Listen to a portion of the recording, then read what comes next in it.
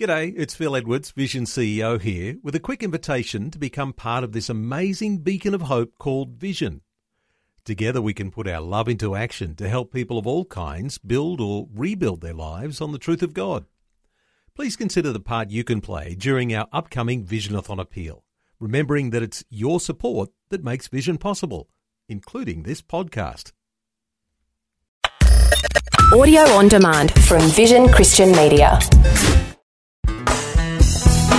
Just as we're smack bang in the middle of a series about marriage and family here on A Different Perspective, it seems to me appropriate to talk about singleness. For some, protracted singleness. Because being single is one of the most misunderstood family issues on the planet. Hi, I'm Bernie Diamond. Great to be back with you again. And yes, today we're going to be taking a look at this whole very important topic of singleness from a different perspective. And do stick with me, because very soon I'll be telling you about my latest life application booklet. It's called Healing for Broken Families, and I'd love to send you a free copy to be used of God to pour His love out into your family. In the UK, the US, Canada and New Zealand, Australia, in fact, across the Western world, 28% of households contain only one person. That's staggering. Between 1/4 and 1/3 of all households contain only one person. And 28% seems to be a pretty standard figure across the so-called developed world. Now, you might think that in much more family-oriented societies like Asia, the picture would be different, and to some extent it is. But things are changing. Take India, for instance. This is what the Hindustan Times has to say. Since the dawn of time, human societies have structured themselves around the family group held together by bonds of affinity. In India, typically, families were large, including several generations, and tightly knit. There was safety in numbers in an unpredictable world with meagre resources. Only those who didn't have a choice, victims of some terrible calamity, were compelled to live alone. But things are changing. Indeed, they are changing so fast that India will have 17.4 million single-person households by 2020. According to the projections of London-based marketing firm Euromonitor, only the US, China and Japan, in that order, will have more single-person households. This is a big shift culturally and economically for a society that generally celebrates the idea of family. And see, that's the tradition that's been going on around the world over the last 50 or so years. As levels of affluence have risen, the extended family has given way to the nuclear family, which in many respects is giving way to the single-person household. Why is it related to affluence? Well, the more affluent we become, the less we need safety in numbers, or so we think. But notwithstanding this trend, so many people who are married, who are living in family relationships, look down on singleness. And that is particularly true, let me say, of Christians.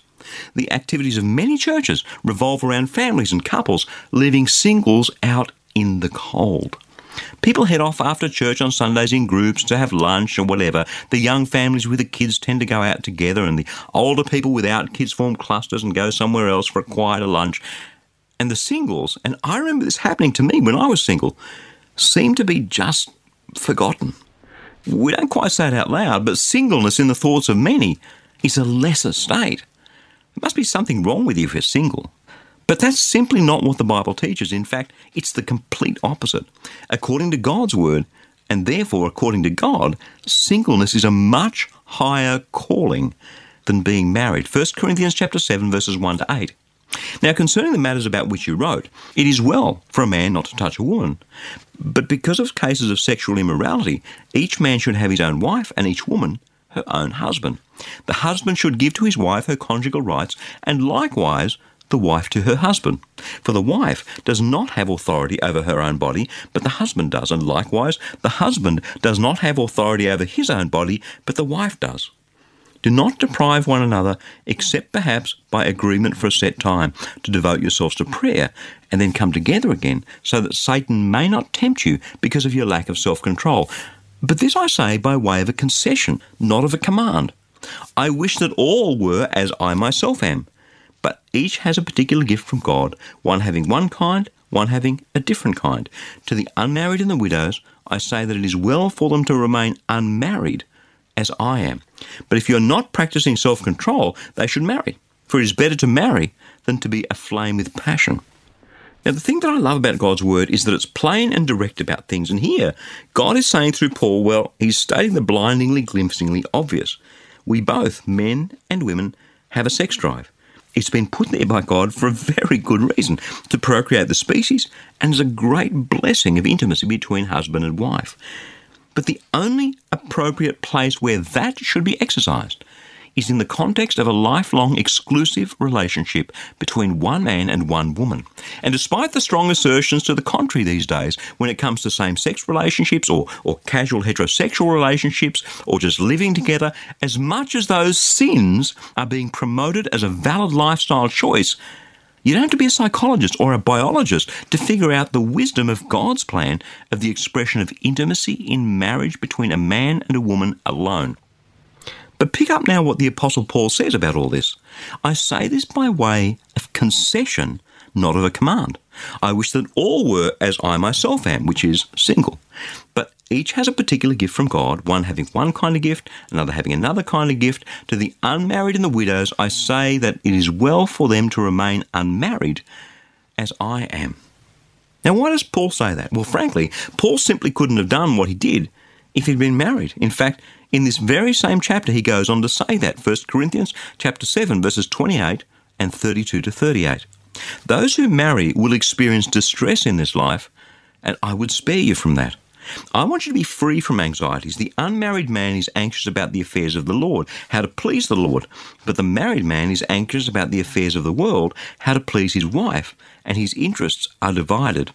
And the unmarried woman and the virgin are anxious about the affairs of the Lord, so that they may be holy in body and spirit. But the married woman is anxious about the affairs of the world and how to please her husband.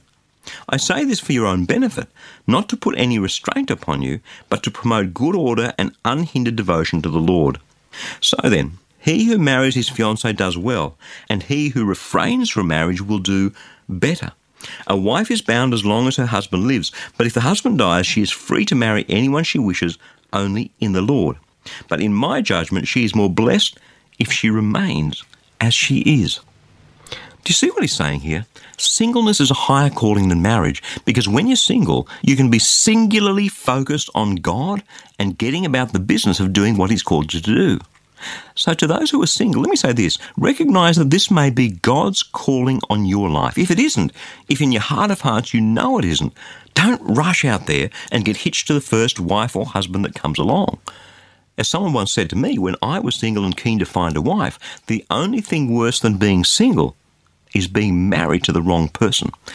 But if you know in your heart of hearts that God has called you to a single life to serve him, then I want you to be encouraged today to recognise the high calling that he has put on you and to get on with being who he made you to be. Don't let the trashy opinions of others who seem to stare down their noses at your singleness distract you from what God has called you to do. The one who marries will do well, but the one who refrains from marriage will do better. And to all those who are living in families and enjoy that, I pray that this message about singleness will be a bit of a wake-up call of the special single people that you have in your life. Churches, wake up to these special people whom God has called and placed in your midst. They're free agents to work as soldiers of the Lord in the spiritual battle for souls that's playing itself out around the globe. They are capable of giving time that married people aren't capable of giving. They are capable of getting up and going wherever God calls them on the globe to serve him in a way that we married people are not. The single life is a much higher calling than married life. A calling that, as Jesus said, not all are able to follow.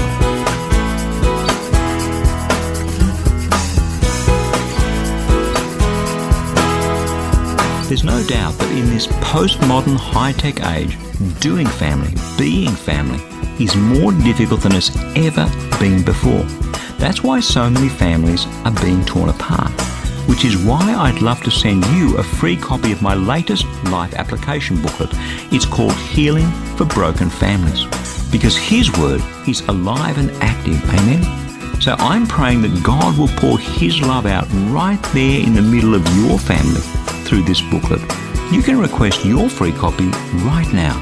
Just stop by at ChristianityWorks.com or give us a call toll free on 1300 722 415 and we'll send it straight out to you in the post. Again, that's ChristianityWorks.com or 1300 722 415. Hey, thank you so much for joining me. I'm Bernie Diamond, and I'll catch you again, same time tomorrow, with a different perspective. Thanks for taking time to listen to this audio on demand from Vision Christian Media. To find out more about us, go to vision.org.au.